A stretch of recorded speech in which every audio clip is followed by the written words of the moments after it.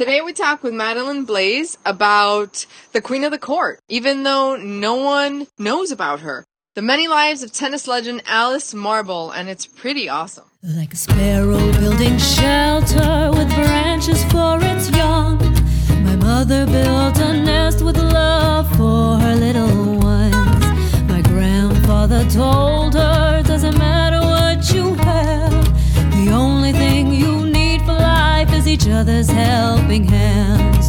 And never the emptiness, my mother always says, spread your wings and fly, you can always come back to rest.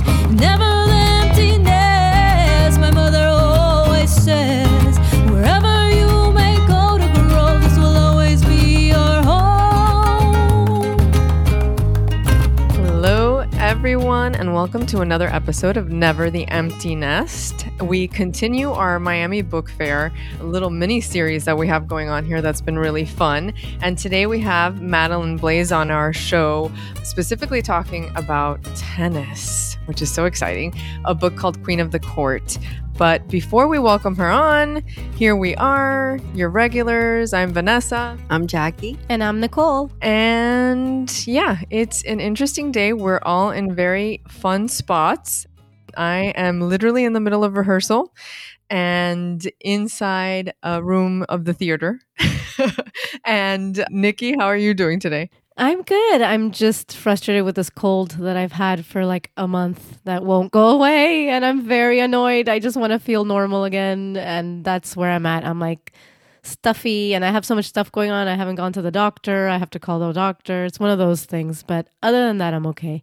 Yeah, and it's post Halloween, and at least on my end, one thing that we've been talking about is how like we used to have one Halloween costume, and then it was Halloween. My kids have had 3 Halloween changes. It's like costume changes. So they're 3 Halloweens, celebration after celebration. It's been hilarious. You saw the pictures, Mom. But let's go ahead and welcome our guest today. So Madeleine Blais, just to tell you a little bit about her.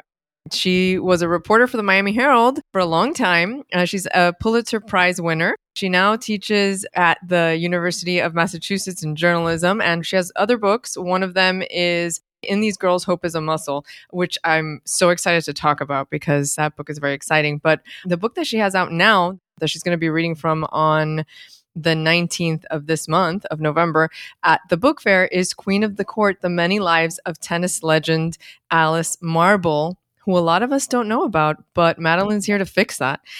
So welcome, Madeleine. Thank you for joining us. Well, it's my pleasure. I love Miami, and any excuse to be in Miami or talk to people from Miami is always welcome.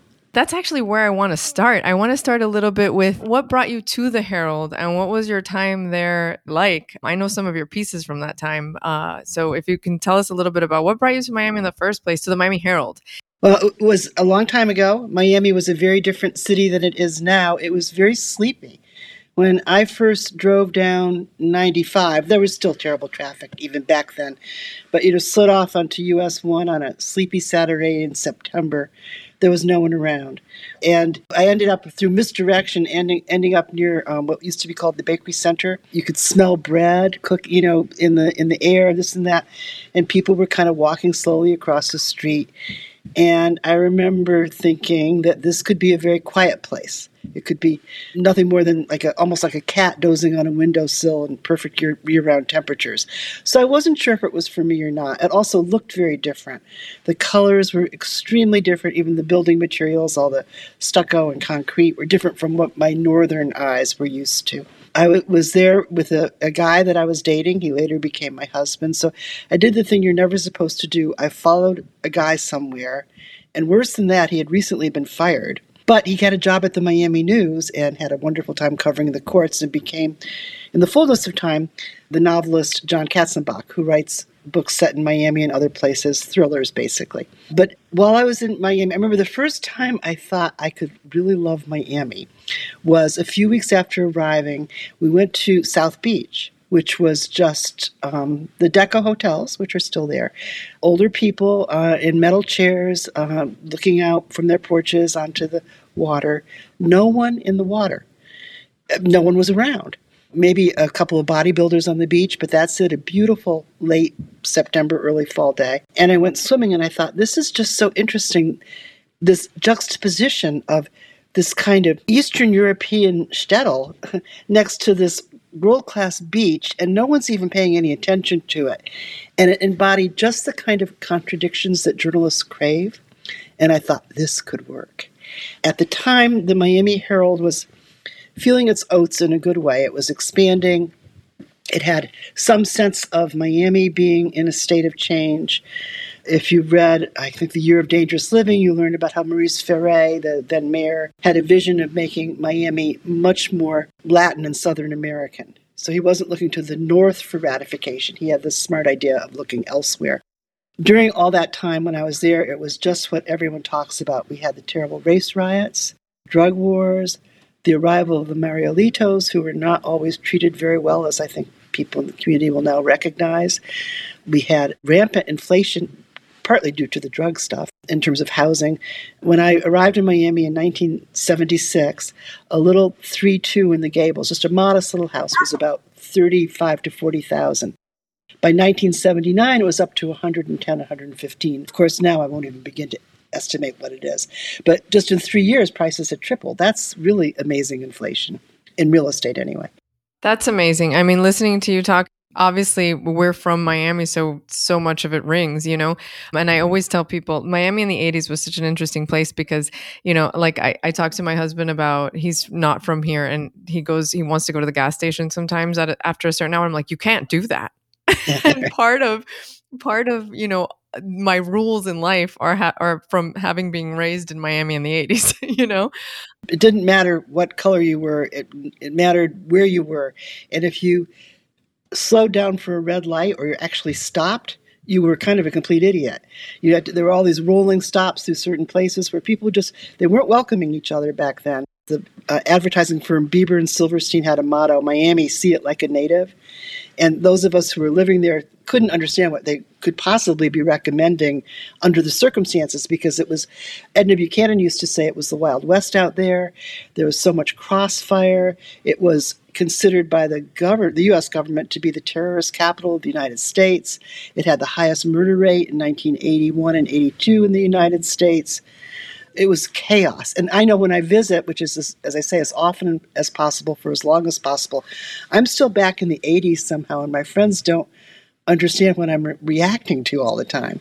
Yeah, it's a different Miami. It's a totally different Miami. I mean, you have a Pulitzer, and you had so many wonderful features that came out of your time in the Herald. And then there is a lot of sports writing that seems to have come after and presently. I mean, this book, The Queen of the Court, The Many Lives of Tennis Legend Alice Marble, is about tennis, obviously. And I want to know, our show is about nests and what that means. You know, it's about the nests we're born into and the ones we find. And sports, so much of the time, at least, so much of the girls' basketball book that came before really feels like that, right? But what led you to write, to research, to do this sort of creative nonfiction journey, long-form journalism about sports, and specifically Alice Marble? That's a really good question. I have done it about other things as well, but specifically, I'll get to Alice Marble one quick second. Let me just say about the book, In These Girls, Hope is a Muscle. It was a book about a championship-winning girls basketball team. I wrote that as a book about a team and girls and sports, and it definitely has that concrete structure, and it's what it is ostensibly about. But I also saw it as almost like a stealth primer on how to raise a daughter. So it was partly about Nest. When I wrote that, my daughter was 6 when I started. She was probably 9 or 10 when I finished, and soon she was going to be entering the teenage years. And I wanted to know what were some of the ways in which you could approach girls as adolescents and give them a healthy sense of themselves. So that was part of what that book was about. It was almost like a conversation with my future mothering. Now, Alice Marble also has a very, very, very strong sports text. It follows the career of a woman who's not well known at this point in her life. Hopefully my book will change that. She was, in her prime, a household name. In the 1930s, when she played tennis and she won Wimbledon. She was the first woman to make a clean sweep of Wimbledon, and then later what were called the Nationals, what we call the U.S. Open today. She was as well known as the horse Seabiscuit. They used to say in Miami there were two people who were always known by one name, Castro and Edna. She was like Castro and Edna, but she was Alice throughout the press. Just Alice did this, Alice did that. And she was a person who indeed led many lives. I really wanted that to be the subtext of the book, because not only was she a great tennis player, but she was a great columnist for American lawn tennis. She was considered by Billie Jean King, who she at one point coached when Billie Jean was a teenager, to be the first female sports activist, the first woman to come out in favor of equal pay for women, and also in favor of integrating the sport. I mean, that really is one of the most amazing things. We are so familiar with Serena and Venus, but here's Alice Marble in 1950, sort of opening that race gate. You have a question. Hello. In this book, I am mesmerized by what I believe is the amount of research that you must have had to do and that you did.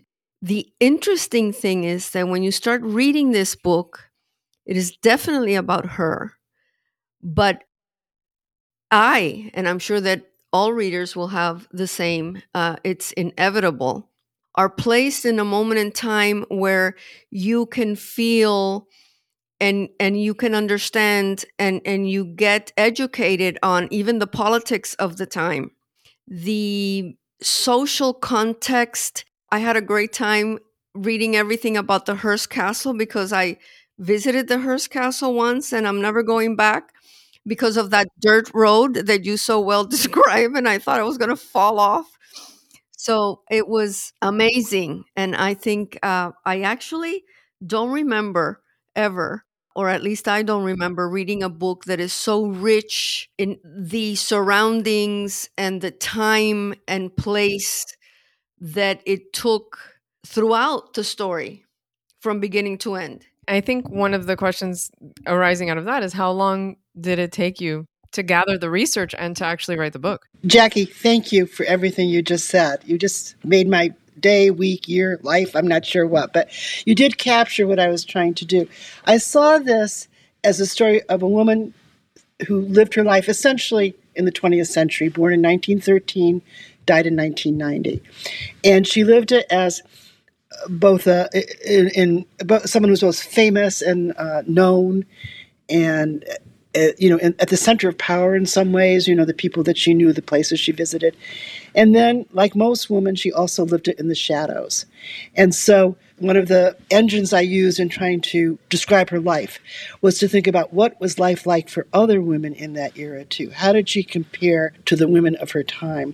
And during her heyday, when she was the glamorous tennis player with a million outfits and a female coach who kind of owned her, which is a whole subtext of this book, she certainly led the life of Riley, as they say. But most of her life was actually like that of most women. It was far more fraught with challenges and far more easily overlooked, I think. And one of the hopes I have, I said to somebody, that it's not that history has gotten better. History kind of stays what it is. But the telling of history has improved in recent years. It's like cars have actually improved. I'm saying something positive about the culture.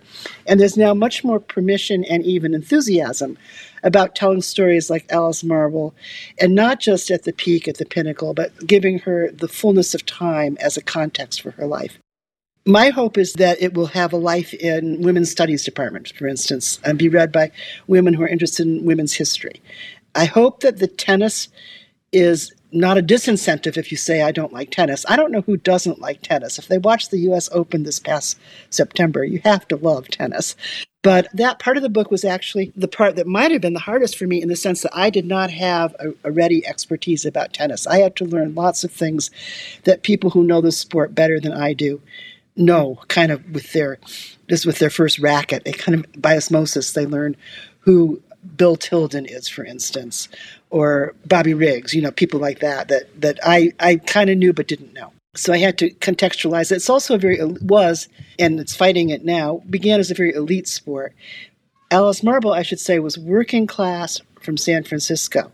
And her family became even more precipitously working class when she was 6 and her father died of injuries due to a car accident in a Model T. So her mother was left with children who were 13, 11, 10, Alice 6, and a 3-year-old. And the family was pretty much thrust not into poverty, but into an eternally cash-strapped situation where the oldest boy at 13 dropped out of school to help support the family. The 11-year-old, when he got to be 13, dropped out of school. They laid floors for a living for years. The mom cleaned offices in the pre-dawn hours in San Francisco.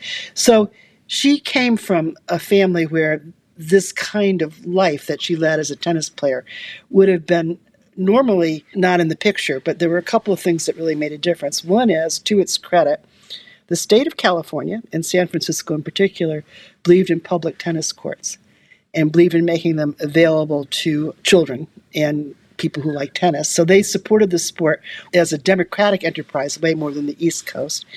That made a huge difference. It also helps that in California, it's sunny in parts of California all the time, so they had a climate that favored year-round tennis as well. She was a great, actually, baseball player, and she made her first mark when she was 12 or 13, and she was featured in the San Francisco paper. They called her the Little Queen of SWAT, and there was a picture of her in a midi dress with a beanie on her head, I guess, pitching, actually pantomiming what it was like to pitch at the recreational game, or the San Francisco Seals game she used to go to at Recreation Park. They were a minor league team. She was a kid who would catch the foul balls and then throw them back in, and she was so good that she was asked to go out in the field and help the players, and eventually a newspaper feature followed. And that was her first taste of fame. And it was, I think, in the family dynamic, the time when suddenly their story was changing. Something really good was happening. Something was being noticed. And in her case, she was preternaturally gifted as an athlete. She even said that. She knew she had gifts. And she went into tennis because her brother, when she was like 13 or so, gave her a racket and said, "You can't have a career in baseball. You have to get realistic. This is a good game for you to learn." And at first she resisted. She thought it was a sissy sport. But then she started playing, and the rest was her personal history. She's an amazing human being. I mean, what a just marvel of a human. I love how in the book it says, she was just as much queen of the court as queen of the pivot. I love that because she just reinvented herself so many times. That to me is actually, you found one line that actually sums up the entire book. She was queen of the court and queen of the pivot, and the pivots included becoming a spokesperson for integration. I haven't really talked about that in much depth, but let me just say that she wrote an editorial in the American Lawn Tennis standing up to the all-male United States lawn tennis officials, saying in 1950, it's time to allow great players from the American Tennis League, which was the Black League, to play tennis. It's only a matter of time. Baseball had integrated 2 years before. If they were waiting, it was on them because it was going to happen, and they might as well face the facts. And there's this woman who people are touting, and they think is pretty darn good. Give her a chance. And if she's not good enough, someone else will be, that doesn't matter, but give her a chance. And her editorial got them to allow the top male and female Black player to automatically play in the nationals. The automatic part was a little cynical.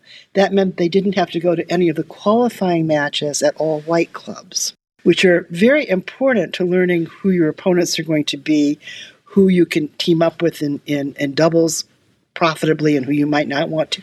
A lot of information you get from those qualifying tournaments, but they were not allowed to go to them because the tennis establishment didn't want to take on total integration. But they did allow the nationals. Althea Gibson, if people don't know her, I'm sure they do, because she's really standing the test of time in terms of being known. She didn't win the nationals in 1950, but she did in 1951, becoming the first Black person to do so. And in 1957, she won Wimbledon. So there was that aspect of Alice Marble. She was also the first woman to be a radio commentator about football. So there's that aspect. She was a torch singer.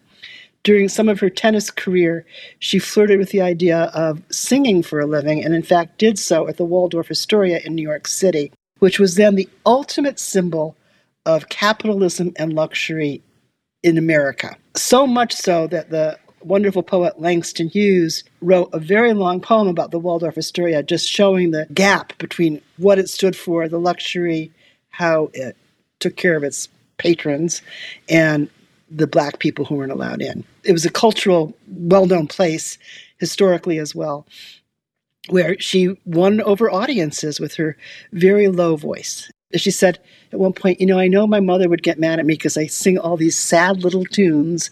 So she sang the songs, love. Everything was about being love struck at the Waldorf and other places. That lasted for a while, and she also toyed with becoming an actress. She was very good friends with Carole Lombard, who was the comedian of the 1930s, by far the most highly regarded actress over and over in that era, who eventually married the hottest guy of the era, Clark Gable. Carole Lombard died tragically at the very beginning of World War II. She volunteered to sell war bonds in her home state of, I believe it's Illinois. I don't think it's Indiana. States, I know. I should keep them straight. Anyway, she raised some money and was coming back by plane to California. The plane crashed. So this person who'd actually been a patron, she was about 7 or 8 years older than Alice, truly an older sister who helped Alice with singing lessons, helped her learn the art of fashion. At one point when Alice was really struggling with illness and with teenage acne, she got her to a skin doctor. This woman just kind of took care of her little sister Alice. So when she died, it was a particular hardship for Alice. Her life was filled with many, many ups and downs. And that's what the story documents. It was not all one, gilded ascent into the firmament of fame and fortune forever. She had to face some real, as we say now, issues in her life, including a lack of money for much of it, because amateur tennis players didn't get paid money back when she played. Her career ended abruptly because of what she called an inconvenient international event, World War II. So when the war is over and tennis is reinstated in the late 40s, 46, 47, she's no longer of top-notch quality. And so she had to invent herself and reinvent herself over and over. She ended up moving back to California in the 1950s. And there she lived in LA, but mostly in Palm Desert and Palm Springs, which is a sort of country club territory, tennis club, lots of golf, lots of swimming. So it's a real sports-oriented community. And she did anything she could do to just kind of create cash flow, which included at one point being the pool attendant at her condo development. She got a license to be a bartender, so she sometimes served drinks at events. She taught tennis. At one point during that era, she worked for quite a few years as a receptionist, kind of doctor's aide in a doctor's office. She was basically a nurse, or a would-be nurse is probably the better way to put it. But she just did what she could to kind of create a living for herself. But at the end, she lived in a very unimposing little place with a cat named Frisky. She smoked cigarettes, which women did back in the 30s and 40s. They were sold it as a way to look glamorous and stay svelte. She never stopped, never gave up that habit. And the final years were actually pretty lonely, I think, interrupted by, every now and again, reporters, particularly feature writers from various newspapers.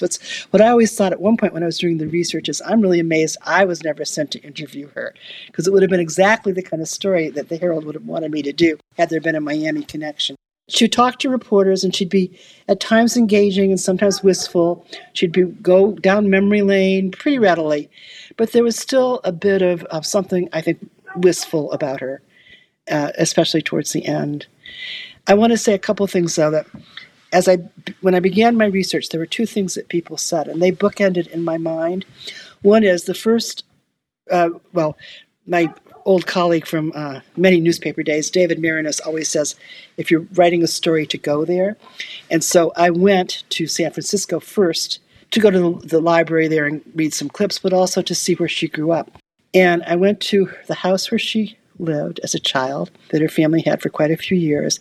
And on the outside, there was a beautiful plaque with her name on it, indicating to me that the people who lived there were proud that she had lived there. There was a woman in the front yard, and I introduced myself, and her eyes lit up, and she said that she was newly married to her husband. They were not young, but anyway, she was newly married to him, and he was very appreciative of the house's ancestry. He is a Japanese-American who leads wine tours in Napa Valley. And she said, come up, come up. So I went up the 60 steps that she used to just bound up and down during her entire childhood to her front door, was ushered in, given slippers, a beautiful cup of tea, and then the owner of the house showed me some of the memorabilia he'd collected over the years, photos of her picture when she was on Life magazine, taken by Alfred Eisenstadt, who was one of the greatest photographers of the 20th century. Life magazine, one of the biggest media forces of the 20th century and before the mid-century. And he stood there in her living room, which is what he called it, and he said that he was so proud that she had lived there. She fills the house with a good spirit. So I took that with me, a good spirit. And I really do think she was a good sport and a good spirit. A little later, not too much later in the interviewing, I talked to the woman Dale Leatherman, a wonderful person, who helped Alice write her second memoir. So it was kind of as told to. And Dale said, I have to tell you the truth. I was pretty close to her at the end of her life the last 2 years when we were trying to put this book together. And it wasn't always a pretty picture. She was really struggling, and it was hard to see her in those struggles. And then she said, but she'd be smoking, or maybe she'd have a little more alcohol than she should have or something, and be a little bit in her cups. But she'd get an invitation to, say, go to a lunch and talk about the old days. And the people organizing the lunch said, don't talk about how you cut calories or worked out. We want to hear about the kings and queens and the Hollywood types, and just tell us stories. And according to Dale Leatherman, she would transform from this woman very content to be in just a house coat she would put on a crisp new outfit. She would go to these lunches where no smoking was allowed, and just that alone took 10 years off her face. And she would tell her stories. And what Dale Leatherman said was that she had this inner stamina, this resoluteness that was just amazing to observe. And the way Leatherman described it was as if an old racehorse had heard the sound of a bugle. And I love that, thinking just this image of Alice Marble, no matter how disheveled her life had become, from the days of glory to living in this little place with a cat named, of course, Frisky, that she would still have something steely inside her, some resolve, as Leatherman had put it, that would cause her to stand up for herself and stand up for her past and her history and talk to these people and entertain them at their lunches. It's amazing. Throughout, I think all of us were thinking the same thing, which is essentially, if Alice had been a man, we would know her name way before, like that's definitely something that you feel in this book. I've heard you talk about writing. You mentioned in a couple of moments or interviews about how if you yell, people can't hear you, or there's something to the quiet, like the quieter the read, the better. So there's this idea of letting the story live and sort of showing these moments that you're talking about, and you feel that throughout the book. And just, I think we all felt that and are grateful for that and this book. And I think, everybody go listen to this read. Who are you going to be reading with? Can you plug a little bit of the 19th? I can't right now because I don't have it in front of me, but I think they want us to, maybe it's because it's a panel, to kind of talk it out rather than just read. So I'm not sure if I'll be reading or more having a conversation. That's amazing. You have one more question? Do you want one more question before we wrap up? It's not a question. You've been so generous with, I can listen to you forever and ever. So don't read, just talk on that reading. Let them read. Because once you start reading this book, I was surprised. Obviously, the last time I played tennis was in 1976 or 77 when I was in college. I never played tennis again, something that interested me, and I just dropped it. And then I didn't know that this book, which, by the way, I love the title, Queen of the Court. It's very, takes you everywhere. And it's more than just the tennis. It gives you the reality that there's this incredible athlete, right? That she was. And even the incredible athletes need that wisdom and the techniques and everything else that she was able to get to make her the star that she was. But at the same time, it was everything else, like I said at the beginning, everything else that happened in that time, and that you can sort of, what happened to me was that I read it and I sort of was there, and then I compared it to now and how many things are different and how many things are really just the same. So thank you. Thank you for being here. And you have a captive audience among us where some of us are tennis players, and our producer is actually a real tennis player. Yes. I got that feeling. I know you're going to be busy. I don't know if I'll see you face to face in Miami, but if I do, it would be wonderful. I want to thank you, and you're a great team. Thank you. It was a lovely, lovely time. I learned so much reading this book on so many levels. Well, you are great. Thank you, all of you. Thank you Bye-bye. so much. Bye. With all of your success, she says, all the great things ahead. I'll be here when it's time